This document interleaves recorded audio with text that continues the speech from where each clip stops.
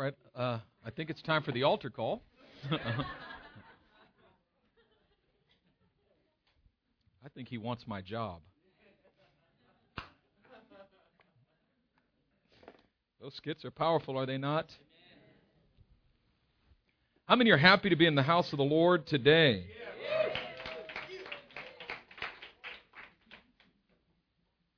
I'm very excited to be in the house of the Lord. I want to let you all know that I'm having special prayer meetings every morning from 7 a.m. to 8 a.m.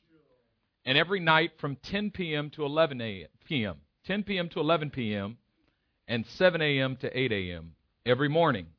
But get this, you don't have to leave your home because I'm live streaming it on our website. So all you have to do if you want to join me is go to your computer and go to our website on the media page, and the live stream will come right up, and we'll pray together from 7 a.m. to 8 a.m. and from 10 p.m. to 11 p.m. until our team comes home safely from Indonesia, which is Saturday. Amen?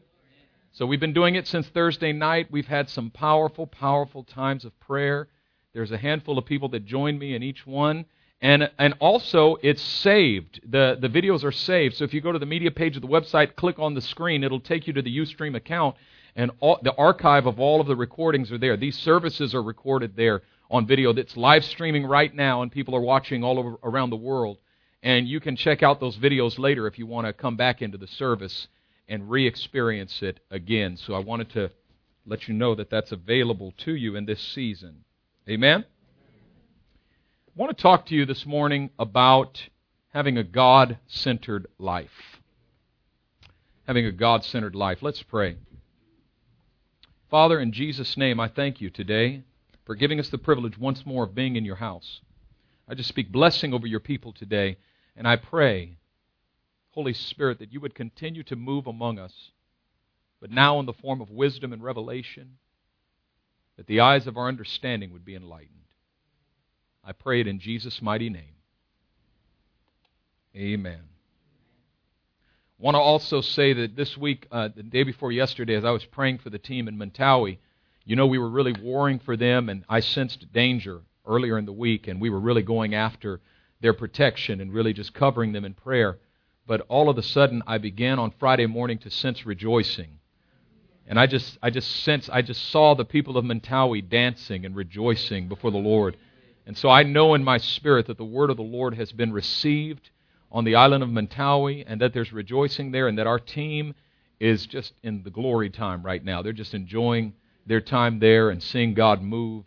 And so that means that our prayers are powerful and effective, and God's doing a mighty, mighty work.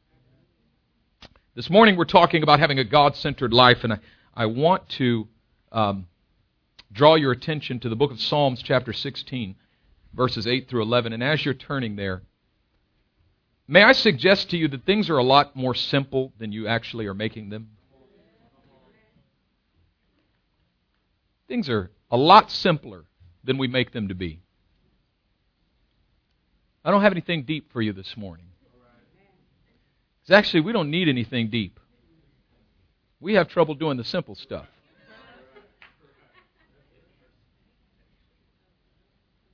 The great 20th century theologian Karl Barth wrote 10 volumes of church dogmatics, each of them 600 or 700 pages long, each volume in fine print. And you got to read it with a magnifying glass. Just one of the deepest theologians to ever walk the planet. He was asked towards the end of his life, what is the greatest theological truth?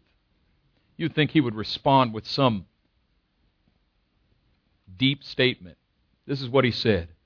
Jesus loves me, this I know, for the Bible tells me so.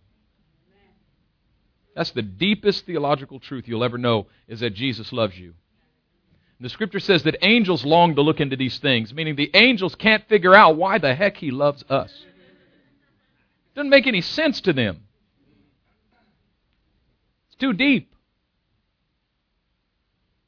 The spiritual life is real simple.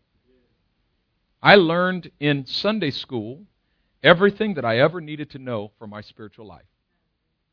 When I was in Sunday school, there was a song we used to sing, and it goes like this. Read your Bible, pray every day, and you'll grow, grow, grow. Read your Bible, pray every day, and you'll grow, grow, grow. Read your Bible, pray every day, and you'll grow, grow, grow. That's the song. But you know what? That's true. We're living in the information age, and the basic fundamental presupposition of the information age is that information solves anything. Any problem can be solved if you have the right information. Information doesn't solve anything.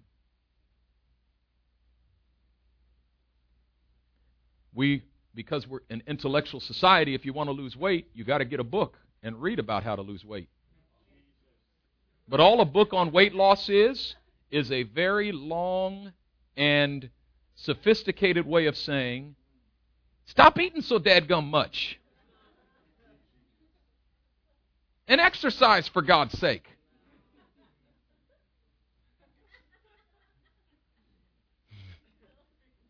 Eat less calories, work out every day, and you'll shrink, shrink, shrink. I'm going to write a book. It's going to have 2 sentences. I'm going to charge $39.99. Weight loss secrets of the great Dr. Benjamin. Like I need a PhD, a great doctor. Learn my weight loss secrets. Here's the reality that we're dealing with today. The reality is that believers are messed up. Look at your neighbor and say, you're messed up.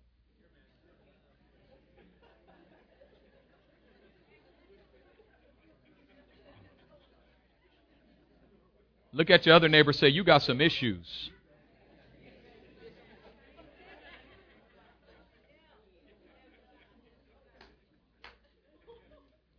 The Bible tells us about a woman with an issue of blood.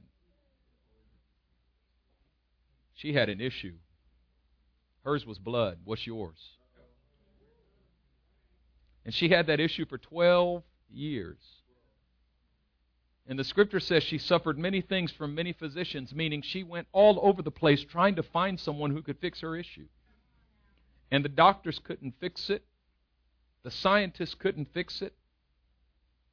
Her friends couldn't fix it. And you know when you got an issue, you got 5 friends who know the answer. Well, here's what you need to do. I remember my wife and I couldn't have a baby. Everybody knew why. One person told me she needs to gain some weight. She's too skinny. Somebody else told me, you need to lose some weight. You're too fat.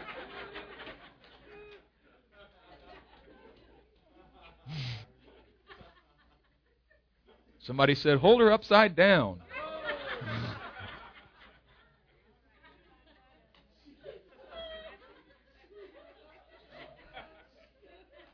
I'm not going to even mention the turkey baster idea, but the point I'm making is, for every issue, there's 100 people who think they know what the issue is and how to fix it.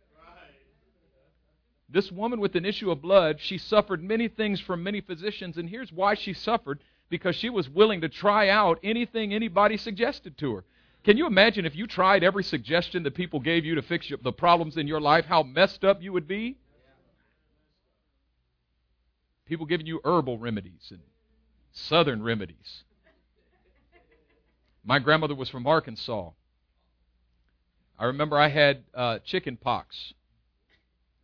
And she put a sheet of wax paper across my bed, laid me on it, stripped me naked, and baptized me in oatmeal.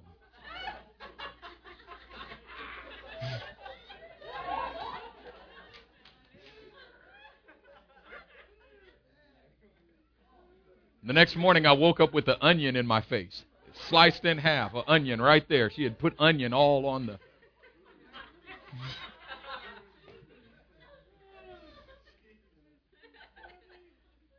I said, that's child abuse. I look back on that. I said, I should have called CPS. I suffered many things from many physicians.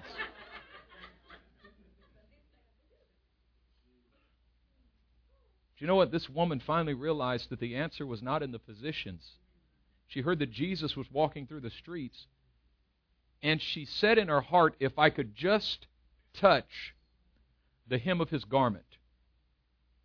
Notice that she did not say in her heart, if I could just fast and pray for 40 days at his feet. When you and I look at the issues of our life, we always think about something hard we need to do to fix it. Something terribly difficult. Because that way we retain some of the control over the outcome. I can say I did something hard. It's not hard. She said, I don't need to jump through hoops. Those physicians were probably doing all kind of crazy stuff to her, burning candles on her back and, got to let some of the blood out of your arm. I mean, who knows what they were doing to her? She was probably going through all kind of stuff. But when she saw Jesus, the first thing that occurred to her is, it's easy. All I got to do is touch him. It's not as hard as I thought it was. I thought it was going to be strenuous.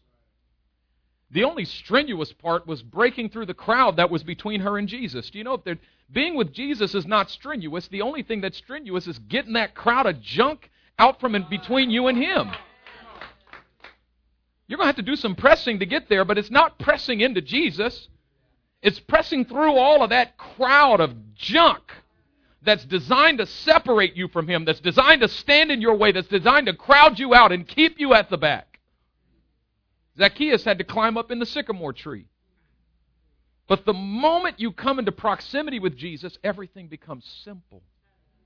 Everything becomes easy. Jesus comes to that tree and says, Zacchaeus, come on down. Let's go to your house. Easy. The woman with the issue of blood, she touches him.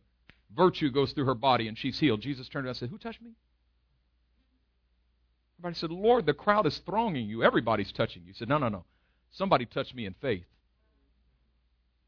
A lot of people come to church and touch Jesus, but only a few touch him in faith. A lot of people were touching him that day. Only one got healed. He said, somebody touched me in faith. And the woman came trembling. She thought she was in trouble. She thought she had done something wrong, and rightfully so. She had broken the law of Moses. She had an issue of blood. Anyone she touched was unclean. Now everybody's going to know that she made Jesus, the Master, the Messiah, unclean. And Jesus said, no, you got it twisted. You didn't make me unclean, I made you clean. A lot of people say, I can't go to church, I'm too messed up. You're afraid you're going to make Jesus unclean. I don't care how messed up you are. This is the place to be. This is the place to get clean. Jesus said to her, go in peace. Your faith has healed you. What did he mean by your faith? The fact that you believed that it was simple. Faith simplifies things. It's simple. You got an issue? You can go to every reverend, doctor, missionary, bishop, evangelist, brother, deacon, elder that you can think of. You can go to the greatest apostles in the land. I had a guy say to me, I'm demon-possessed. I said, really? He said, yes, and I went to the greatest prophets in the world and asked them to deliver me, and they couldn't break the power of the demon over my life.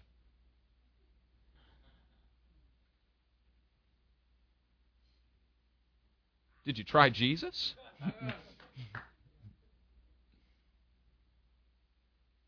There's only one remedy. You got to get God up in the mix of your issue.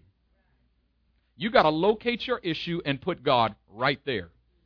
Say, how do I put God anywhere? Well, let's go to Scripture and see how to do it. Psalm chapter 16, verse 8. I have set the Lord. Say it. I have set the Lord. Doesn't that sound like an arrogant statement? I have set the Lord always before me. David says, I put him there.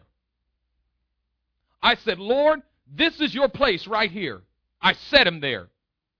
And I set him there always. I put him there and said, Lord, you're not moving from that place. You're staying right there.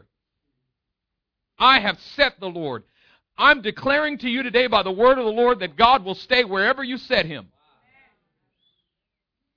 If you set Him at the periphery and outskirts of your life, He'll stay there. And you can go to church and repent as much as you want. You're not breaking free from nothing as long as God is on the outskirts of your life. You set God outside your city and you wonder why your city is going to hell. David said, I'm not waiting for nobody to lay hands on me. I have set the Lord always before me. Listen, nobody can set the Lord there for you. Come on, just lay hands on me. You can get so many hands laid on you, you go home with finger waves. And you're still not breaking free from nothing unless you learn how to set the Lord right in the mix of your issue.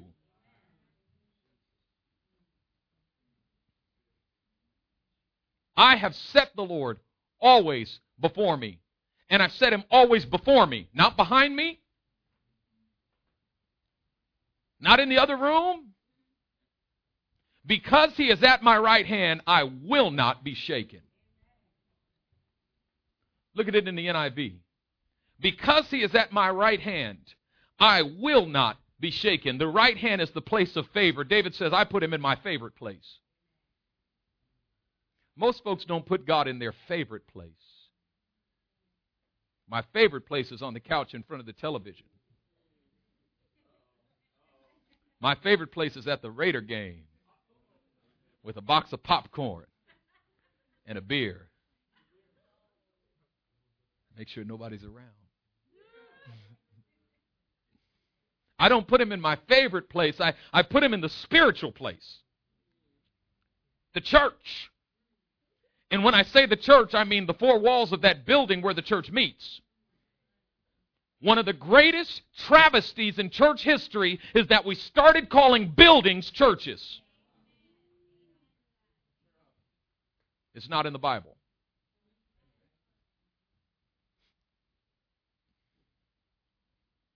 I've set the Lord always before me. Because He's at my right hand, I will not be shaken. Have you been shaken lately? Then you need to get the Lord before you.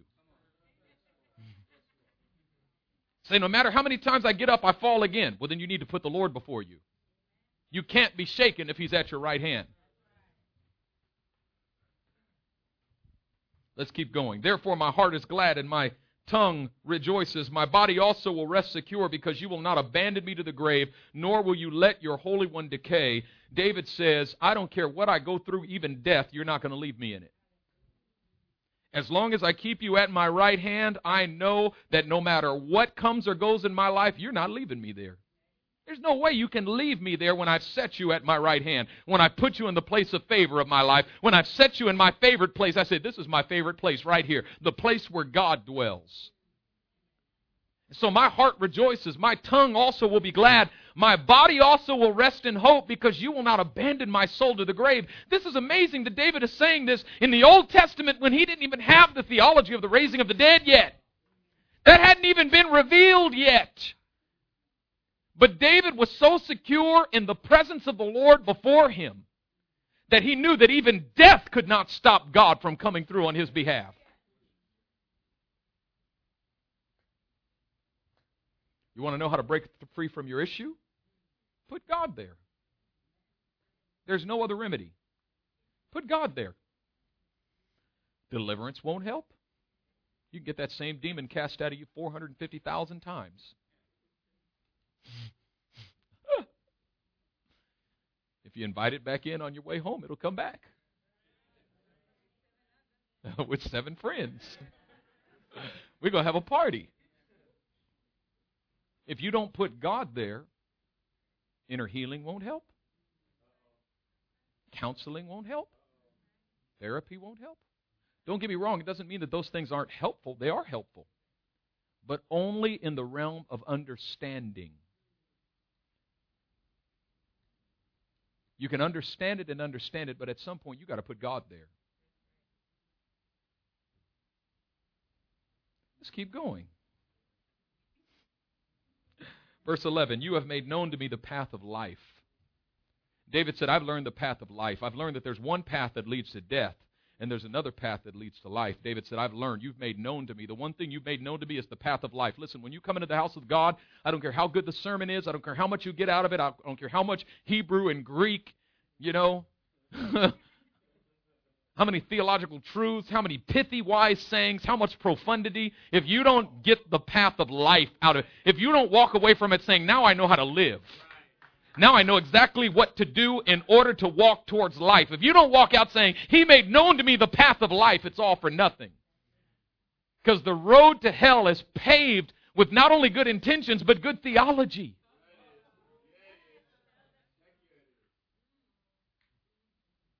All kinds of good teaching people believe who are going to hell.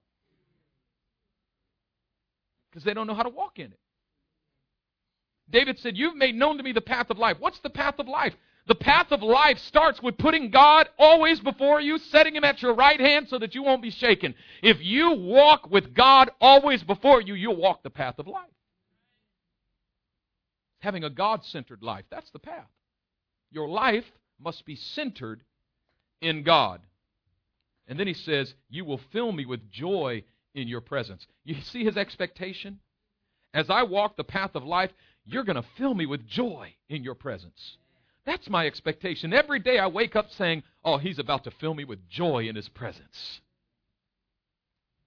With everlasting pleasures, or with eternal pleasures at your right hand. I like the NKJV. It says, in your presence is fullness of joy. At your right hand are pleasures forevermore. Here's the problem. Here's why so many believers have so much trouble walking the path of life. Because we see the path to life as a very tiring path. When I think of the church, I think of it as the place to be spiritual. When I think of my home, I think of it as the place to relax. My home is the place of relaxation and enjoyment. And since I do not define spiritual things in the category of enjoyment, I don't practice any of them in my home. If you do not pray at home, if you don't spend any time in prayer at home, if you don't crack your Bible at home, it says something about what you believe about God. These things are tiring, and they're boring, and they're religious. Religious. Let's talk about religion for a moment. We're very anti-religious, aren't we? In actuality, I hate religion. I'm not surrendering nothing to religion. I'm not giving up nothing. If all I had was religion, I wouldn't give up anything. I'm not tithing for religion. I'm not turning away from sin for a religious alternative. I'll give everything to Jesus, but nothing to religion. If it's Jesus I'm serving, I'll give Him everything.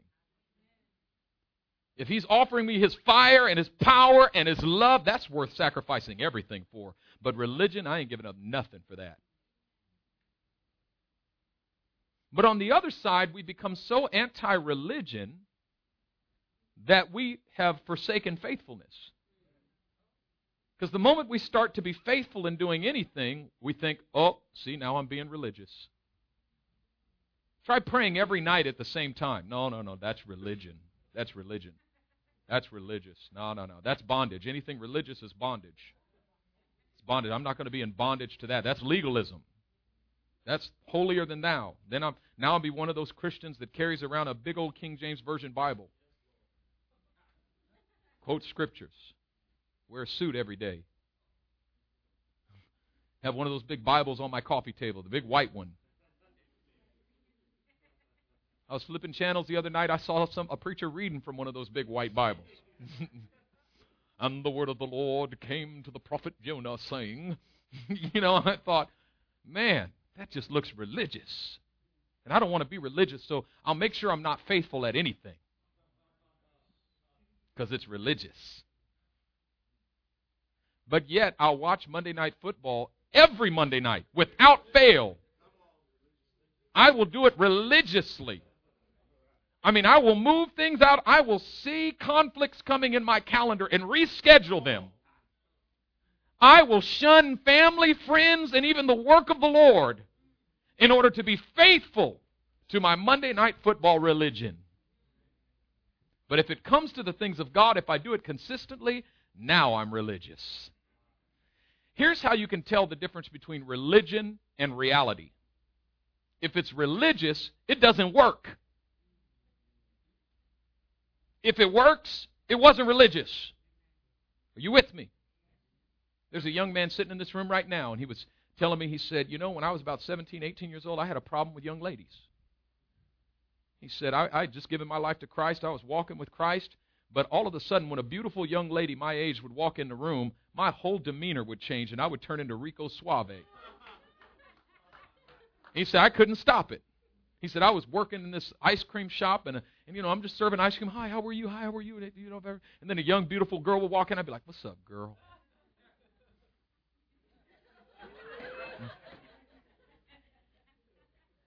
What your name is? He said, and even while I was doing it, in my head, I'm going, what am I doing? This is my sister in Christ. This is a daughter of God. I can't talk to her like this. And he said she would walk out, and I'd go in the back room. I'd tell my boss, excuse me, I'll be right back. He said, I'd go in the back room and go, God, help me. And I'd pray. He said, and then another young lady would walk in. I'd do the same thing. He said, I prayed. I said, God, you got to help me break free from this issue. He said, all of a sudden this idea came to me. I felt it was from the Lord. Stop eating meat. Fast meat. Now, if I got that idea, I'd rebuke the devil. I'd say the devil is a liar. So, no, that's not biblical. Jesus, he proclaimed all foods clean. That's my favorite scripture, by the way. And in this, Jesus proclaimed all foods clean. I quote that scripture and give thanks every time I eat a ham sandwich.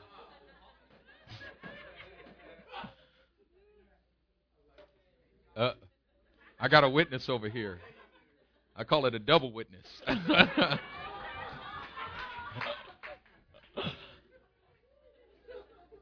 But watch this. He didn't eat meat for 7 years. Sounds religious, doesn't it? But here's the key. When he stopped eating meat, the issue stopped immediately. You know when he ate meat again? On his honeymoon after he got married. He was eating hamburgers and hot dogs and chicken, ribs. I think he even had a bowl of chitlins.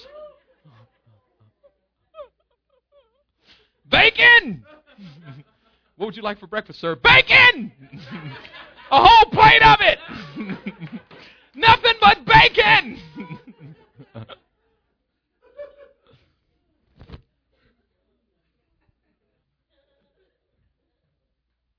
Let's talk about fasting for a moment. You know, most believers never fast. You know how in the Proverbs it says, the sluggard says, there's a lion in the streets? Can't go to work today. Why? I heard a growl outside. I said, fool, that was a motorcycle. No, that was a lion. I think there's a lion waiting outside my door. If I come outside my door, that lion's going to devour me. I'll be murdered in the streets. I can't go to work. Calling in sick. Call your boss. Can't make it today, boss. I'm sick. There's a lion in the streets. I'll be killed. Most believers are like that when it comes to fasting. No, I can't fast. Why not? I work. I might fall over and die on my job. I got to have my strength on my job because I work a lot, and if I go to I might fall over off in front of my computer and die on the floor. I just might. I'm responsible. I might get fired if I fast. I could die. You can skip a meal. You're not going to die. See, I used to grab my stomach and rebuke the devil. Then I realized that this kind only cometh out by prayer and fasting.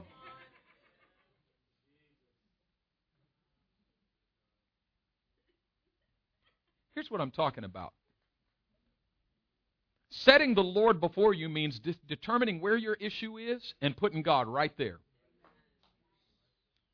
Now watch this. There's a temporal dimension to every issue. If your issue is addiction to pornography, the temptation probably hits you at the same time every night. So if that time is 11 p.m., you're having an 11 p.m. prayer meeting starting tonight. You say, but it shifted to 2 a.m., and you're going to add a 2 a.m. prayer meeting too. Maybe at midnight every night you get so depressed that you want to take your own life. You're about to start a midnight prayer meeting. Say, oh no, I'm too tired. You're just laying awake there in bed feeling bad about yourself anyway.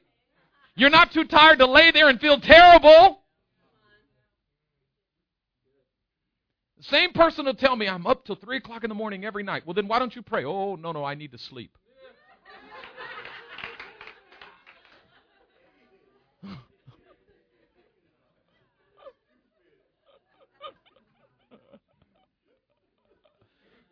I've found that I can cast out demons, but not ignorance. I've tried. Doesn't come out.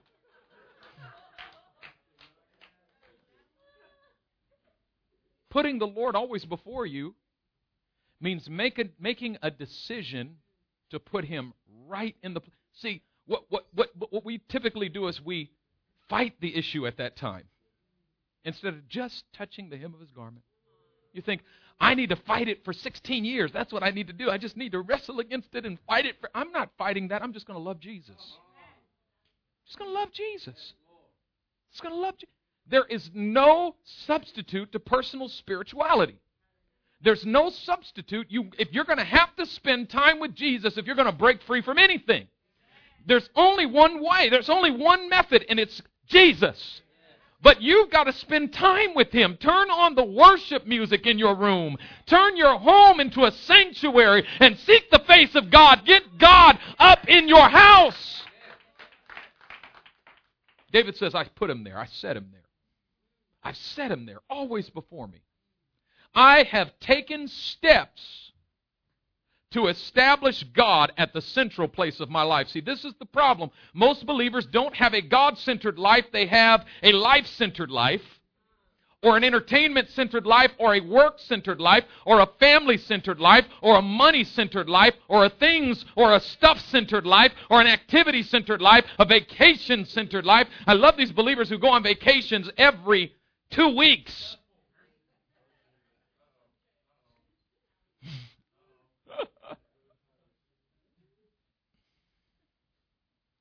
People accuse me of going on a lot of vacations, and my wife. Yeah, we're risking our lives in the jungles of Africa to reach the lost, and that's a vacation. The spirit of slap comes on me real heavy whenever somebody says that. I just feel anointing in my hands. I'm going to lay hands. David, he's got some authority here. You see in 2 Samuel chapter 6, but the Bible tells, and you don't have to turn there, I'm going to tell you what's up in it. In 2 Samuel chapter 6, now here's the issue with David. Here's the history. Moses, he builds the tabernacle. God gave him the pattern for building the tabernacle, and God said, build it exactly according to the pattern that I gave you on the mountain. And so he did. And God commanded him to build the tabernacle with 3 rooms, an outer court, an inner court, and the Holy of Holies. And inside of the Holy of Holies, God commanded Moses to build this wooden box, overlay it in gold, make a solid gold lid for it called the mercy seat. It was called the Ark of the Covenant. Inside it were the stone tablets of the 10 Commandments, some manna from the wilderness, and the rod of Aaron that budded. And God told Moses to set it in the Holy of Holies. It represented the very presence of God. And God said, I'm going to dwell there in that Ark of the Covenant. I'm going to dwell there in the Holy of Holies. And one man once a year is going to go through the curtain. You see, what divided the inner court from the Holy of Holies was a veil that was 6 inches thick and 16 feet high. So there's no, and it's, and there's no divide in it. They had to lift it and go underneath. And God's presence was so mightily there and so terrible that the high priest, one man once a year went in, he was the high priest, he wore bells on his legs and a rope around his leg that went back out under the veil. Because if those bells stopped ringing, it meant God was displeased with him and they would drag his dead body out. Oh, you didn't know what God we're talking about. God will kill you. You're talking about a God of love, and He is. He's loving, but He's also jealous. He's the God who kills. Dios de la cuete. Dios de la filero.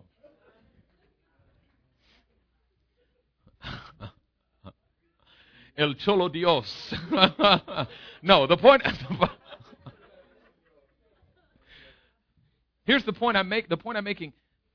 The Holy of Holies was restricted. The presence of God was restricted to one man once a year. That tabernacle was in a city called Shiloh. When Joshua took the promised land, they set it down in a city called Shiloh. And Shiloh was the place where everybody worshiped during the days of Samuel. Samuel lived in Shiloh with Eli, the high priest, right? And he ministered before the Lord at Shiloh, there before the Ark of the Covenant. He spent so much time in the Holy of Holies and with the presence of God right there in the inner court. And he ministered before the Lord from a young boy, and then he began to prophesy to Israel, and then Saul became king, and then Saul was removed, and David became king. And when David became king, he began to extend the realm of the empire. And what he saw was this city on a hill called Mount Zion, and the city was called Jerusalem. And he said, I'm going to take that city. And he did. He went in and he conquered that city, and he set up his headquarters there in Jerusalem. Built a palace for himself, built houses for all of his nobles and all of the leaders of Jerusalem. It became like the Washington, D.C. of Israel. It was the capital city. And his reign was secure, and his power was secure, and his authority was secure, and the people's loyalty was to David, and he had power, and he had influence among the surrounding nations, and people were sending tribute to David, hoping that he wouldn't go in and conquer them. Everybody wanted to be friends with David, and David looked around and he says, I've got all the power and authority I need, I've got all the money and wealth, I've got my palace, everything's in its proper place, but one thing I don't have is the presence of God. It's still way over there in Shiloh. And David said, this ain't right. He says, I'm going to go to Shiloh, and I'm going to bring the Ark of the Covenant to Jerusalem. Why? Because Jerusalem is the center of the community. This is where all the life happens. And we're not going to keep the presence of God on the outskirts of the community in Shiloh. We're going to bring the presence of God to the center of the community in Jerusalem. Too many of us here today still have the presence of God over in Shiloh, but you're living in Jerusalem.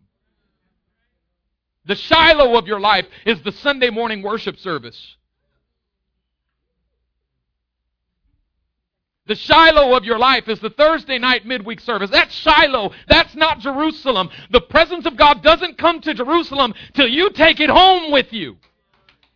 Until your home becomes a place where God makes His presence known. You're still living in Jerusalem, but the presence of God's in Shiloh.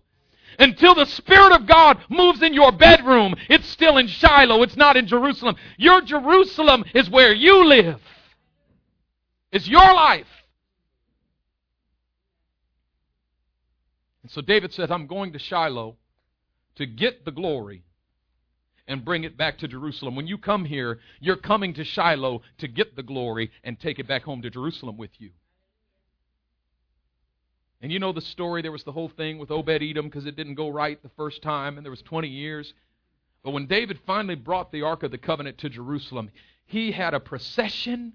He had the priests carrying it on their shoulders, and they made a sacrifice every 7 steps. 1, 2, 3, 4, 5, 6, 7. Sacrifice. 7. Sacrifice. Sacrifice. I mean, he was doing this thing right. And by the time they started coming up the hill towards Jerusalem, the people on the gates were crying out. They were crying out to the people on the gates, lift up your head, O you gates, and be ye lifted up, you everlasting doors, and the King of glory will come in. Who is this King of glory? They cried out from the gates, and the priests cried back, the Lord Almighty, He is the King of glory. And the gates opened up, and the Ark of the Covenant processed in, and the people shouted and cheered and danced, and David began to get his Holy Ghost dance on, and he danced so much that his kilt flew up.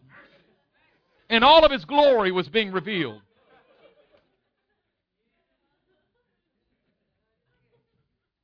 And he got home to his wife, Michal. And she said, I see how the king has disgraced himself and become undignified, dancing and throwing his kilt up in front of all of the maidens of Israel. And David looked at her and said, excuse me, the maidens of Israel are going to honor me. But before the Lord, I'll be undignified. Matter of fact, I'll be more undignified than this. You ain't seen nothing yet. But before the people, they're going to honor me. And the Lord shut Michal's womb, and she never had another child because she had dishonored David. When David brings the Ark of the Covenant up to the top of the hill, what does he do? He builds a tent, a tabernacle. He builds it there on top of the hill in Jerusalem, but he does it a little different from Moses. He says, you know what? I don't feel like we need the 3 rooms. Let's just have a 1-room tabernacle. Just one open room. We'll put the ark in the middle. They said, cool. So they built a tabernacle. He appointed priests to serve it. He appointed worship leaders. It was the first 24-hour-a-day, 7-day-a-week house of prayer. He had worship and prayer going there 24/7. And so many priests signed up for it that they had to retire them at age 50 because there were so many waiting behind them to get in there. Man, if we started a 24/7 house of prayer, be one person in there at a time, if that. Better try to find 24 people.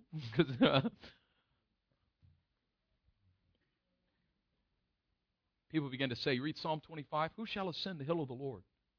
Or 24. Who shall ascend the hill of the Lord? Who shall stand in his holy place? He whose hands are clean and whose heart is pure. Who has not lifted up his soul to an idol. You know why? Because the ark is right there. God's presence is right there. That's the thing. If you're going to live in God's presence, you've got to be willing to let him clean you up. Most people don't want to live in God's presence because they're not ready to get cleaned up yet. I still like this. Some folks are like, you going up? I ain't going up. You going up to the tabernacle? Nah, dog, you go right ahead. Let me know how that goes. 'Cause I got some stuff, and the priests, they pulled them out from under there. Me dragging me back down the hill. Listen to what the Lord says.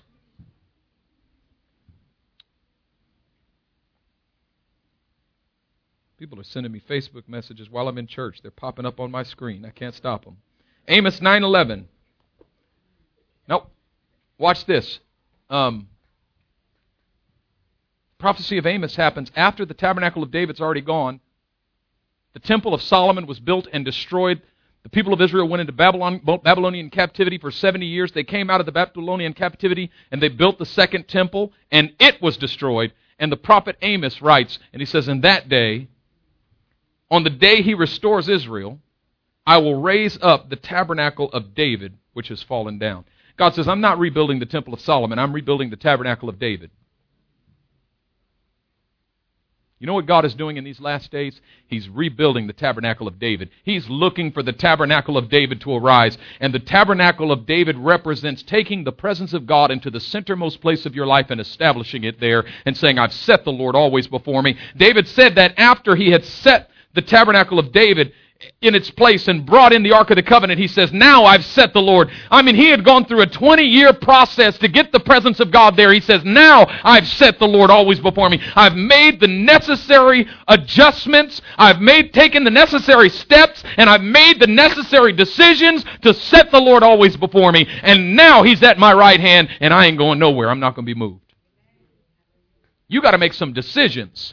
You got to make some decisions to bring the presence of God into your home. You got to make a decision to turn off the television and turn on some worship music. You got to make a decision to crack that Bible. And even if it's the Pharisee Bible on your coffee table, you know, the big white one with the letters this big, I don't care. Read that one if that's the only one closest to you. It's not religious anymore because you're making a decision to set the Lord always before you.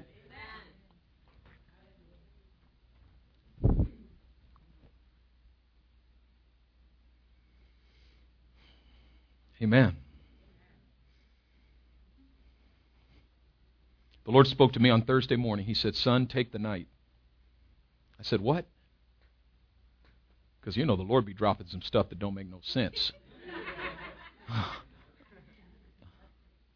He said, son, take the night. He said, if you want to procure victory for your people in this season, you got to take the night. You got to take the night. You know, every time I pray over this house at night, I sense all kinds of oppression coming against people, and I'm constantly battling oppression on behalf of this person and that person. I feel all kinds of oppression coming over the house. The Lord said, son, take the night. You want to break that oppression, you take the night. There's only one way we're going to have freedom if we find it at night.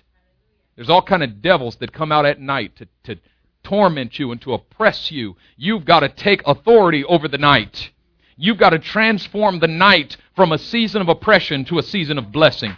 From a season of oppression to a season of revelation. God is going to so transform your night that you're not even going to be afraid to go to sleep about those bad dreams anymore, because your dreams are going to be the place where God meets with you and speaks to you and gives you revelation. Instead of saying, I had a dream about some devil last night, you're going to wake up and say, Jesus came to me in my dream last night.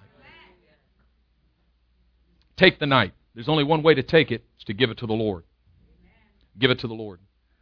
To give it to the Lord. But you got to stop believing that prayer and time in the Word is physically taxing or emotionally taxing. David said, you're going to fill me with joy in your presence. You're going to fill me with joy in your presence. You want to know how to sleep better than you've ever slept before with more peace? Spend a minimum of 1 hour in prayer before going to bed.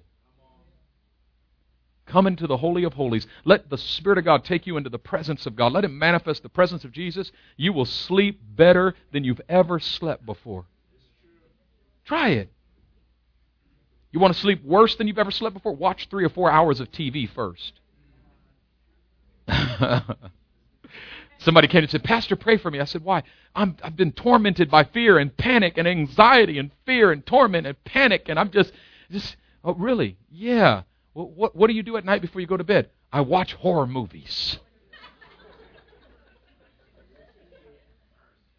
Maybe if you weren't watching movies about Satan, he might not have access to your dreams. I've never had anybody say to me, I spent 2 hours in prayer and then went to bed and was attacked by the devil all night long. Never had anybody say that. You want to know how to walk in peace and love and joy all day long? As soon as you wake up, spend a 1 hour minimum in the presence of God. Open your Bible. Pray. Simple, really. Setting God always before you is as simple as read your Bible, pray every day, and you'll grow. Grow. Grow. You don't need any information, really. You don't need a book about it. You don't need any training. The disciples asked Jesus for a prayer seminar. Teach us to pray as John taught his disciples to pray. He said, okay, here you go. Our Father, which art in heaven, hallowed be your name. Your kingdom come, your will be done on earth as it is in heaven. Give us this day our daily bread. Forgive us our debts as we forgive our debtors. Lead us not into temptation, but deliver us from evil. There you go. There's your seminar. They thought he was going to give them a 6-month course with a syllabus, required reading, and a test at the end of it, and a term paper. Instead, he gave them a simple prayer. You know what he's saying? It's simple. It's simple. You just got to do it. All it takes is just a little touch, but you got to touch Jesus. You got to touch Jesus, not some pastor, not some apostle, not some evangelist, not some prophet, not some therapist. Not that any of those things are wrong. I am a pastor. But I can't heal you. Jesus can. Jesus can. Don't get me wrong, some of y'all need your pastor. Some of y'all need some therapy. Some of y'all need a doctor. And that's fine. Do that too. But you got to understand that what heals you is Jesus. And if you don't take steps to place Him at the center of your life, you're not going to get anywhere. But if you make a decision to put Him at the center of your life, you're going somewhere. You're going somewhere. By the way, I have lost 31 pounds, for those of you who are wondering.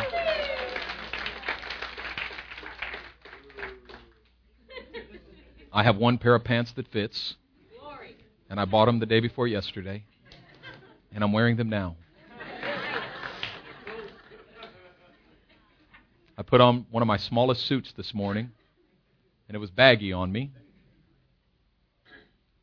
Look, the pants look like hammer pants. But I'm also on day 32 of a fast. Ooh, you just lost your reward. No, I didn't. You know how I know? Because it's working. It's still working. In more than one way. You say, well, why are you rejoicing in the weight you lost? Because God likes that too. Now you can serve me longer. Not die.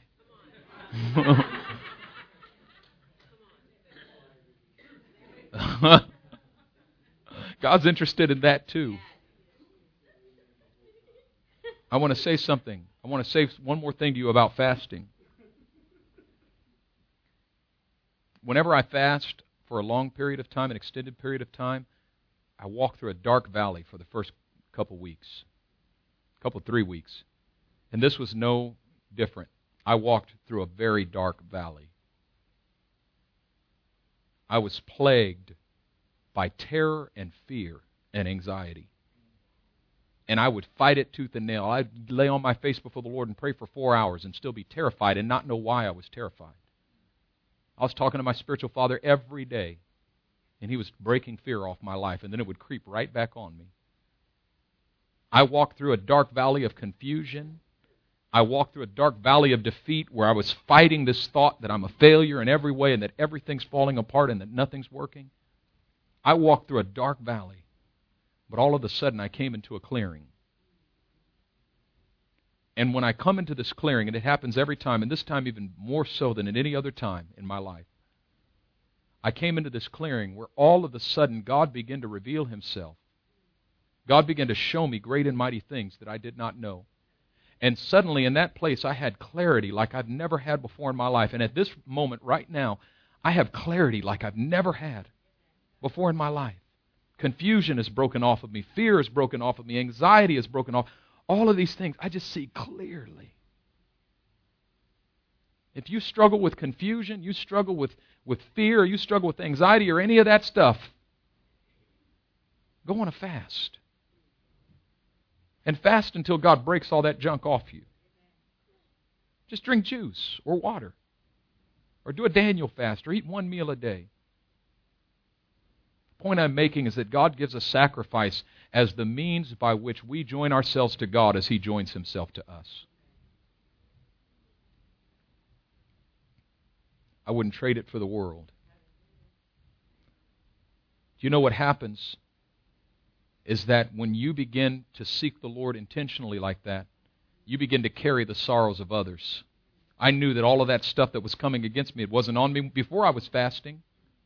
But suddenly when I was fasting, all of this stuff is coming at me. You know why? Because that's what all of you were going through.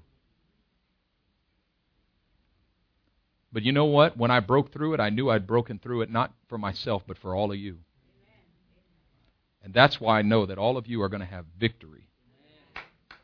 You're going to have complete victory. You're going to walk in freedom, and you're going to walk in victory. But you know what? Now it's your turn. It's your turn to seek God like that on behalf of someone else. Family members that don't know Jesus. Friends that you've been crying out for that don't know Jesus. You begin to seek God on their behalf. And yes, some of their stuff's going to come at you, but you're going to be victorious over it. You're going to stand under it. That stuff was coming at me, but I did not buckle and fall under it. And I was walking around every day going, God, I will not succumb to fear and unbelief, not for a moment. I will not give into it. I was fighting it, not willing to give into it. But it was coming at me hard. But you know what? You stick through it, you're going to break through. And you're going to break through not only for yourself, but you're going to see people all around you getting set free. That's where God's taking us in this next season. I can't wait for our team to come home from Indonesia and share the testimonies of what God has done. I know that there's mighty works that have been done and are being done. I can't wait to hear it. God's doing an awesome thing.